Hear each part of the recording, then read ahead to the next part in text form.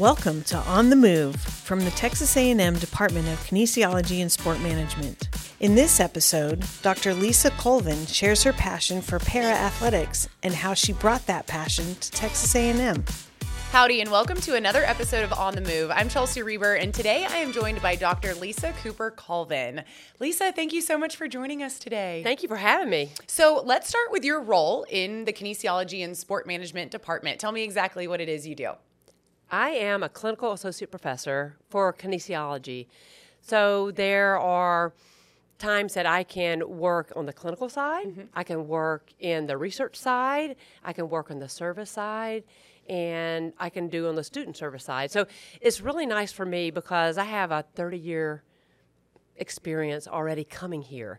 So it's a great place for me to land for some of the most productive years of my life. So again, I'm very happy that I'm here and I can do a lot of things for the university. And let's talk about that. How did you get to Texas A&M? What brought you here? That is a great question. My journey is serpentine, for sure.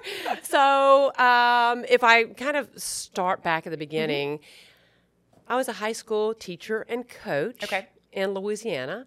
And both of my parents were teachers. So I've played school my whole life. And it was a job I knew I wanted to do. So I went to Northeast Louisiana University, which is now the University of Louisiana Monroe, and got a bachelor's degree in health and physical education and biology and teacher certification and coaching. So I was like, this is all I'm going to do for my whole life. I'm just going to coach and teach. Loved my job. Louisiana paid for my master's degree with a program called Teachers Improvement Program. Got a master's degree and thought, you know what? Maybe there's something else that I can do at the high school, but maybe another level. So I had a faculty mentor for my undergraduate program that encouraged me to go get my PhD. It was the best thing that ever happened to me. So took jobs, finished with my PhD at Southern Mississippi, took jobs around the United States. My longest probably tenure job was back at the university where I got my undergraduate and master's. Oh, cool. It was a great experience. I was very nervous at the time because I'm thinking, okay, these are the people that taught me, and now I'm their peer. Yeah. It was awesome. I mean, it was a great 14 years. Then my husband is a healthcare administrator, so we moved to the area, and I actually started working in athletics first. In academic services. Oh, nice. And during the COVID period. And then the position came available with the department, and here I am. So you're fairly new to the department. I am.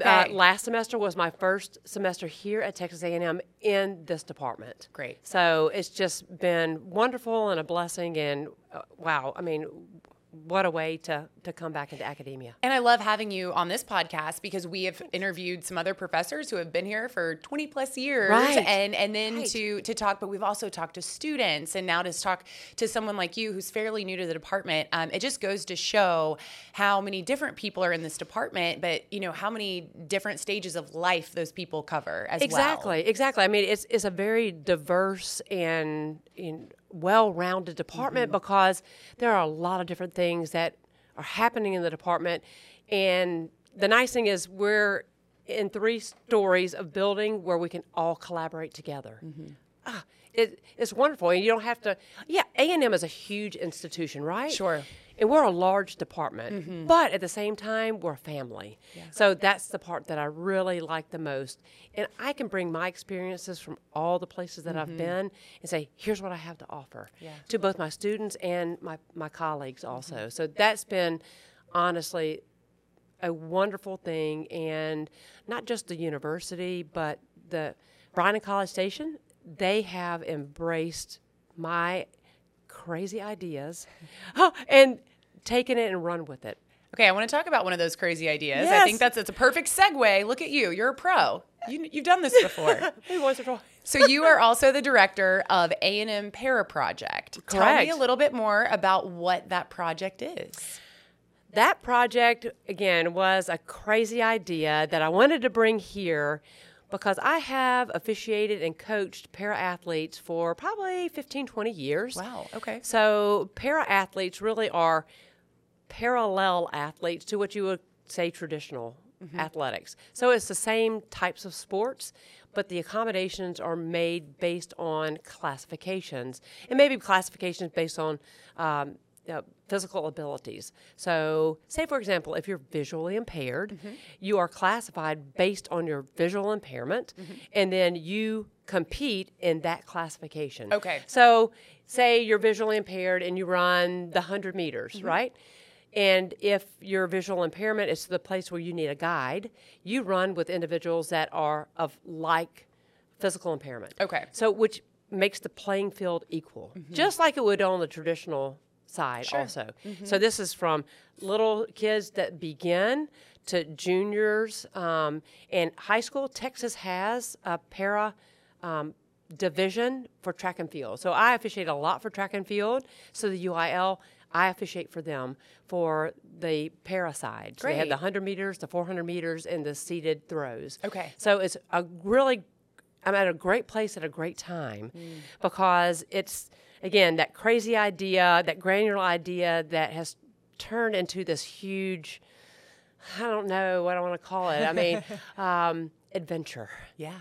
A huge adventure, because I was wanting to maybe put on a conference or get people together that wanted to do things like that, and it has turned into a project. It has turned into a research venture. So the research part has to do with aerodynamics and with USA Paracycling. They'll be here in June in the wind tunnel. Aerospace engineering has been, I can't even say how wonderful that they have been. They've jumped right in. They brought their students in. We're getting the project together to see how aerodynamic someone is in the wind tunnel. How are your glasses? How are your helmet? How's your clothing? Does it catch the air? Does your prosthetic catch the air? How can we change those things? Wow. So this is spanning across the university. This is not just kinesiology and sport management. Right. So it is going across the institution, and it's wonderful because I put the idea on the table, right? And they're like, let's go.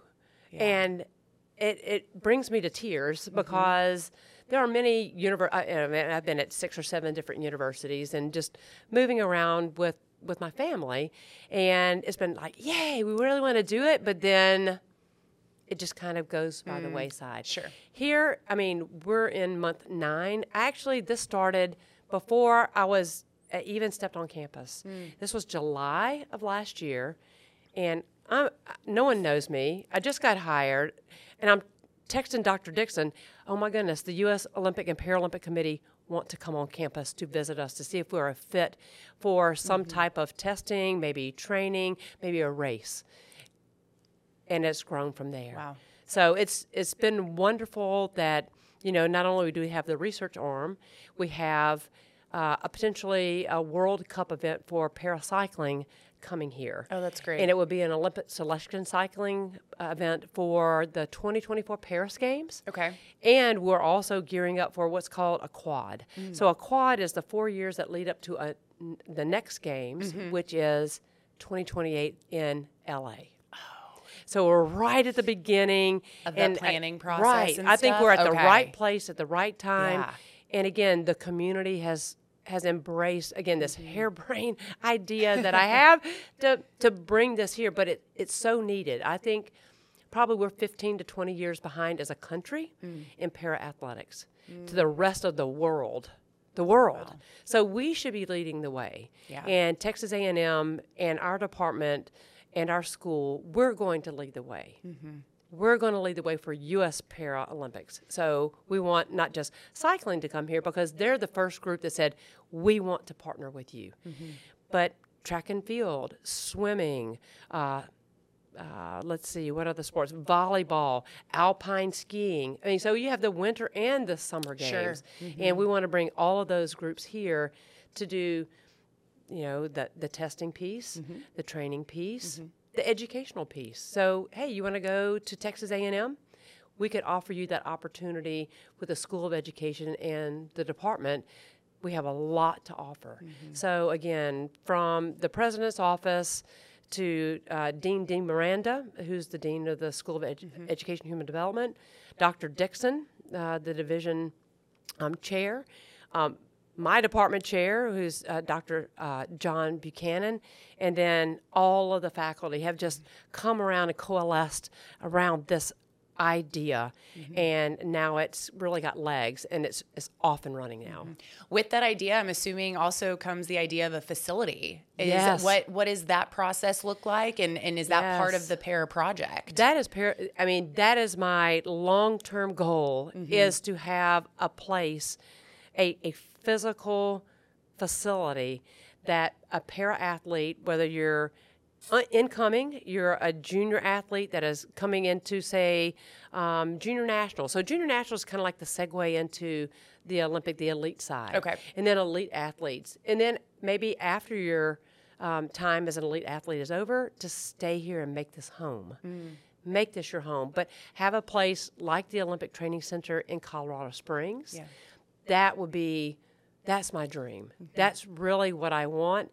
And of course, it was a dream that, I would have and think that maybe it could happen, but I think it's going to happen here. We've got the land to do it. Yes.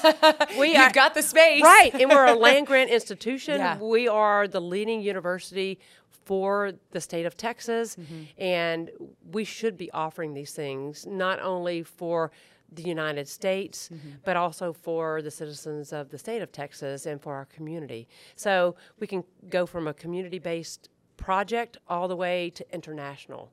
So take, for example, a race that we may have here in the spring of 2024.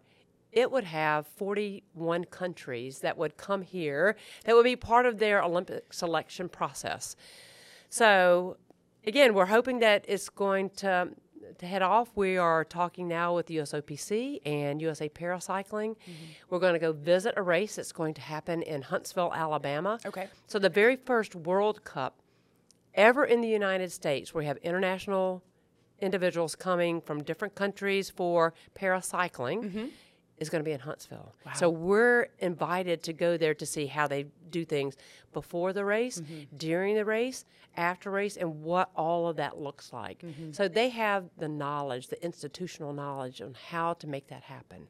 And so we want to make that happen here also. So we don't want just one place in the United States to happen. We want us to be that landing place for them. Yeah, absolutely. So, I want to switch gears just a little bit and go back to your teaching. But before we get there, absolutely love the Para project, everything that goes along with it. That it just sounds so cool. And more specifically, bringing together all of the aspects like education and research and engineering. I mean, like you said, it spans across the university, and it's going to span across the entire community and in our area. So that's really, really cool. Thank you. Yes, I mean, and I think it's got the potential here in the community to really live here, not just to be an idea here, but to have a life. Yeah, definitely. So switching gears now to your teaching, what courses do you teach, and kind of just give me some background on what you're involved in right now. Well, I would call myself the Swiss Army knife of faculty members because I have a broad amount of experience. So I have experiences in exercise physiology. I have experiences in teacher education, in adaptive physical education. I have experience in the rehabilitation side. I have experience in sports management. So again, I'm just that Swiss Army knife faculty member that can be placed anywhere, and I feel very fortunate that I've had those experiences over the years. So say, for example, this semester, I teach a graduate class in strength and conditioning. I teach an undergraduate class in therapeutic principles, so it's more like in the medical side. And then I teach a class, exercise physiology.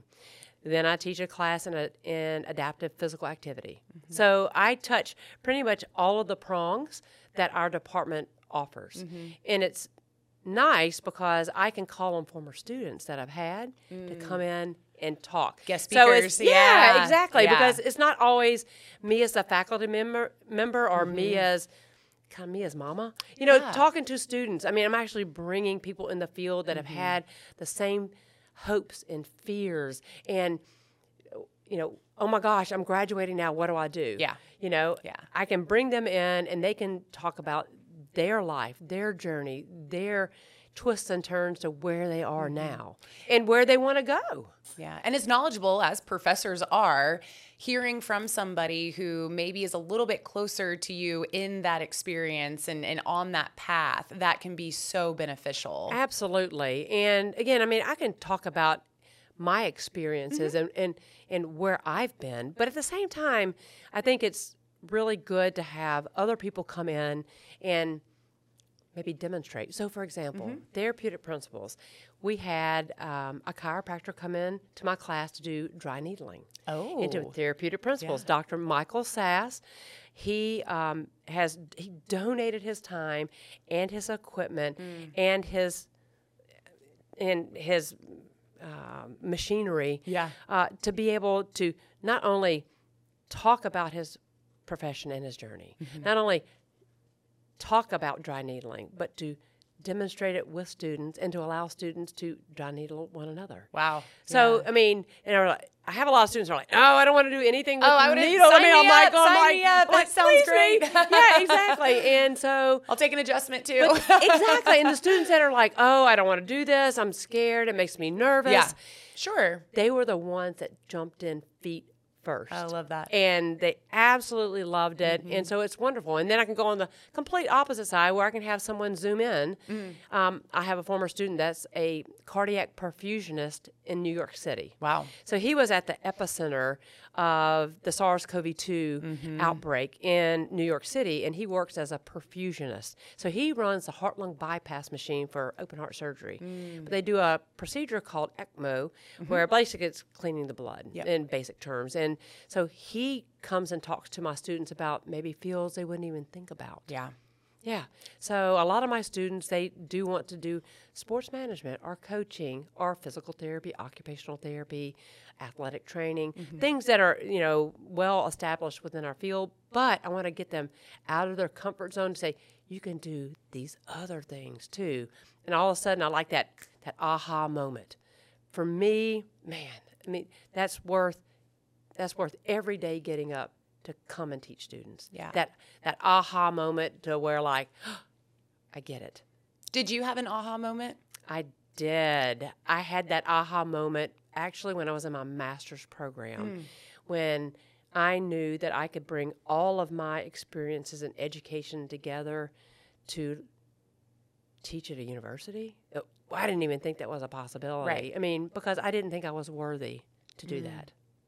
I didn't think I was worthy or had the knowledge, skills, or abilities to be able to do that. And again, I had a faculty mentor that said, you can do it. Put that hand in the back, or that foot, in my back and say, you can do this. And here I am. I mean, wow, I've got, can't hardly imagine, 33 years in the field. It's hard to imagine. To go back, I'm thinking, how did I get here? How did 33 years just go by like that? Yeah. And it does go, you think at the beginning of your career, it's kind of slow but all of a sudden, you're at 20 years. Yeah. And you have all of these experiences. And, my purpose, I think, in life is to give back. If I can plant that spark in that student, because they're the next me. They're the next me because I'm going to pass the torch to them. So they're the next leaders. And I love the idea that you can do so many things. You don't have to just choose one thing or one path. And I think so many students in today's world, I felt the same way. I think when I was in college, like I've got to decide what I want to do. Yep. And it's, and I only know of these things. Right. And like you said, when in reality, I've learned about so many things in this podcast alone, talking with others from kinesiology and sport management. There are so many options that you've never even heard of. And I feel like Texas A&M does a great job of at least putting those options in front of students. That's exactly right. And that's what sets Texas A&M apart from any other institution that I've been to, is it's not only just giving the idea, but showing and doing and volunteering and actually using the Aggie network. So once that Aggie network, when I reach out to individuals in the Aggie network, they immediately say, what do you need? And that is so foreign to me. It's usually like, what do you need? And then ghost. They're gone. Right, But it's like, what do you need? Hey, you didn't get back to me within 20. Really, what do you need? Right. And I'm like, okay, I'll just put it out there and I'll tell you what I need. And it happens. Yeah. And it happens. And so that's what makes Texas A&M special. And I feel honored and privileged, and the Aggie core values are part of my life. So it was a perfect fit for me, and it's a perfect place for me to leave a legacy and to finish my career. So how lucky am I? Yeah. How lucky am I? I feel like you've talked about so many instances already, but has there been a really notable time here at Texas A&M, maybe that key memory that you just kind of wanted to pinch yourself and think, wow. I mean, there's probably two. Okay. One in the classroom, Sure, and one on the para project. Okay.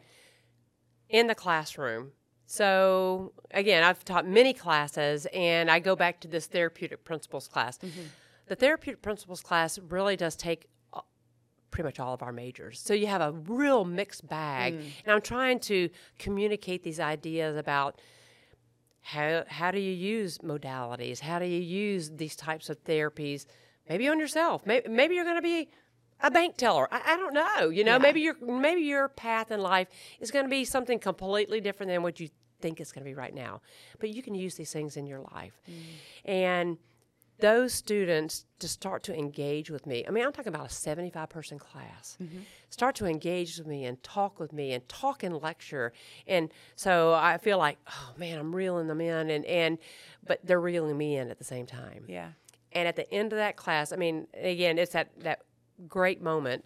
It's always nice to get the how are you, but I'm a huge Star Wars fan. Okay. An enormous Star Wars fan. They gifted me and gave me a lightsaber. Oh my gosh. I cried for a month. Oh. Because in 30 plus years, Yeah. Again, it's not what you give me. I mean, it's the gift of your time. Yeah. Is for me. But again, I mean, I've never been anywhere that I've been given something by a huge class. And obviously so much thought went into it. Yes. Yeah, it wasn't And a they hid Starbucks it gift from me. card. Yeah, exactly. And they hid it Yeah. from me. They built the lightsaber. They presented it to me. Oh my gosh. It was just unexpected joy. Just pure joy, And then on the para side, again, starting as a grain of salt, I just wanted to have conference, right?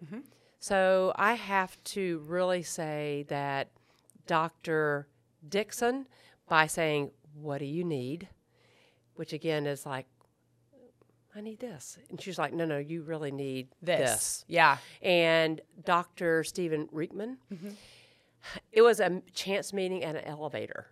I mean, we really didn't know one another other by email. Sure. And so he was like, why are you thinking like this? You need to think like this. I thought he was nuts. I'm like, you're nuts. I mean, yeah, okay. But every time I talk with him, and he's on the team, and again, it's a very large team, but he's the one that's really, kept saying, you need to think big. You really need to think big, because Texas A&M and the community and the former students will support a project if it's going to make a large impact. Yeah. And this is an impact project for the whole university. So I feel very fortunate to be at the right place at the right time.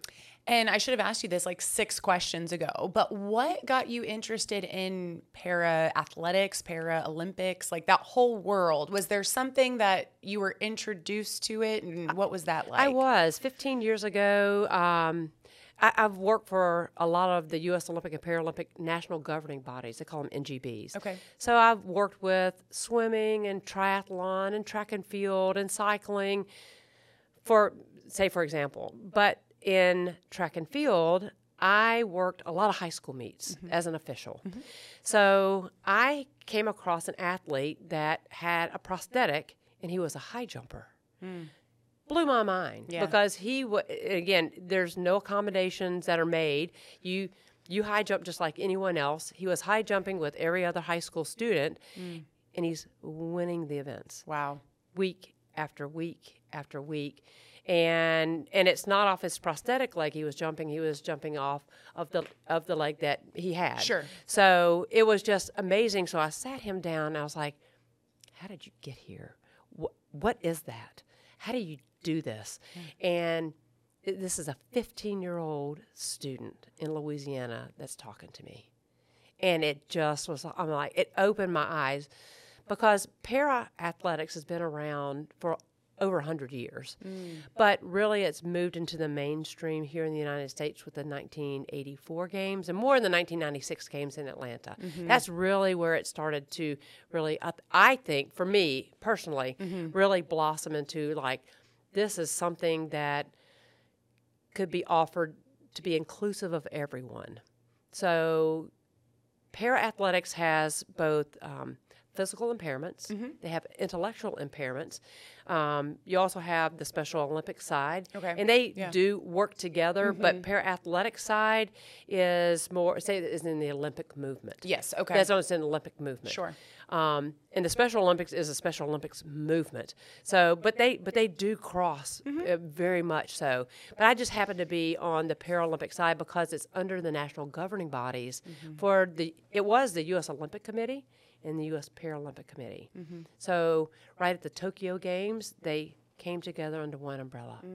So that has really been, that was my wow moment. Like, this could really be something.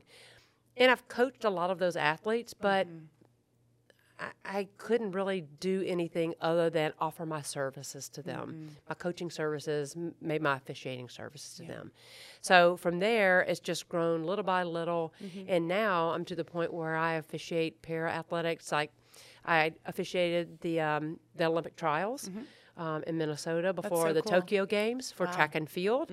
So it was a great place for me to start and to really understand what these athletes need. And I think, again, the literature is not really good and the research is really not good about what is needed. Yeah. You know, we think we know what they need, but we really don't. Yeah.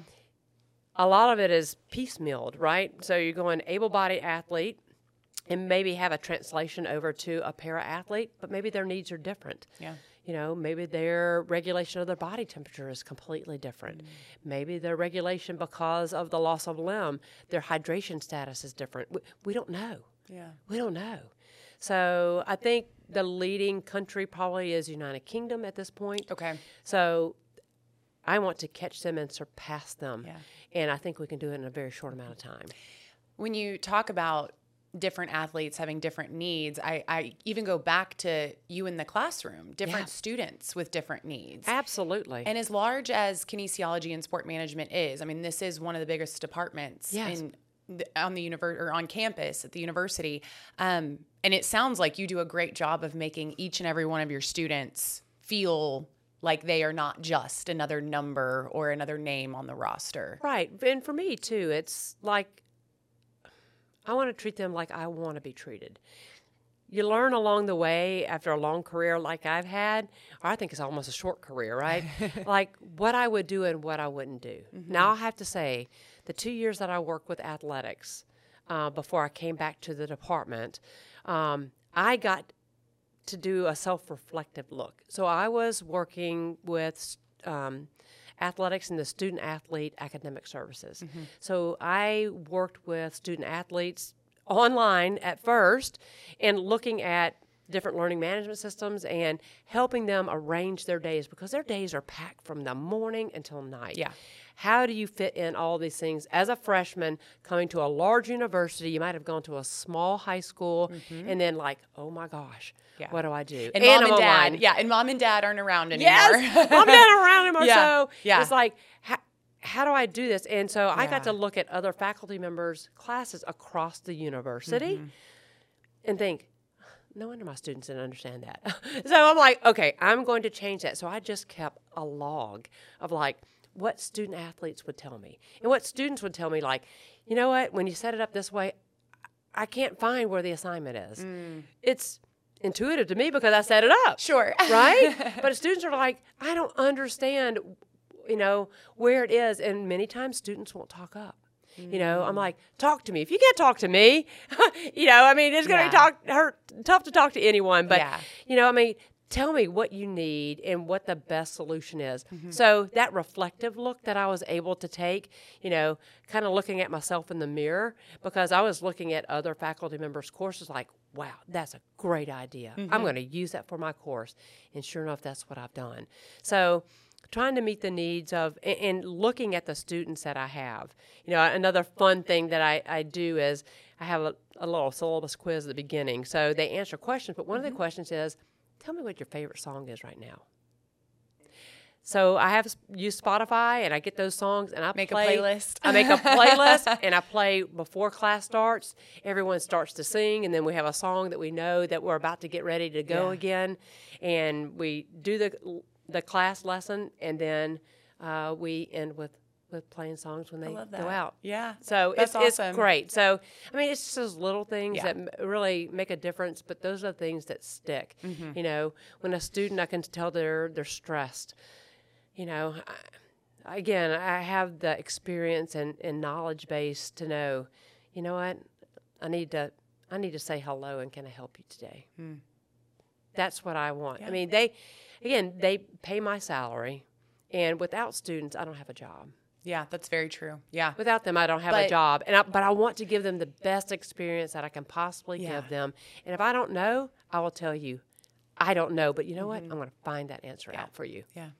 Not every professor has that outlook. And but I've run into it more so on this podcast with kinesiology and sport management. And yeah, I think the students here and on, like you said, on the flip side, the professors too, it's a mutual relationship. It really is. It's very symbiotic. I mean, so it's a give and take. And so certainly, I mean, the students understand that, hey, okay, these are the requirements, and this is where Dr. Colvin has the bar set. So I cannot perform here and be able to look myself in the mirror to say, you know what, I understand that information and I can take it forward, because a lot of my courses are cornerstone courses, what I call, you know, those are those courses that you need to build off of for the next classes. So I want to make sure that you have the best understanding. And I can look at a class and I can say, everybody's got this blank look on their face. And I'm like, okay, Lisa, stop right there. Let's figure out another way to look at this.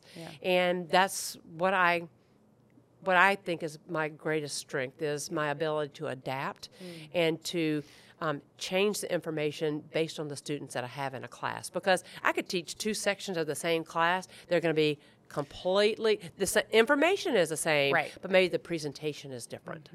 I wish I could go back to school and take your class. I wish you could do anytime you can come in and I guess I could go back to school. I don't really want to. You could. I mean, we have a place for you. Is there anything else that you'd like to share with us today? No, I mean, I just, again, to the Texas A&M family, you know, thank you. I mean, I am honored and very passionate about what I do, and for them to take my little spark and to turn it into a huge fire, and for it to catch fire around the community is really a blessing for me. Well, I'm definitely looking forward to watching the PAIR project and where it goes from here. Thank you very much. Thank you for having me. Yeah, thank you for the time. You're welcome. Thank you for listening to On the Move. You can catch our episodes while you're on the move by going to Spotify, Apple, or Google. And to learn more about the Department of Kinesiology and Sport Management, head to knsm.tamu.edu. This podcast is housed in the School of Education and Human Development at Texas A&M University, where we transform lives.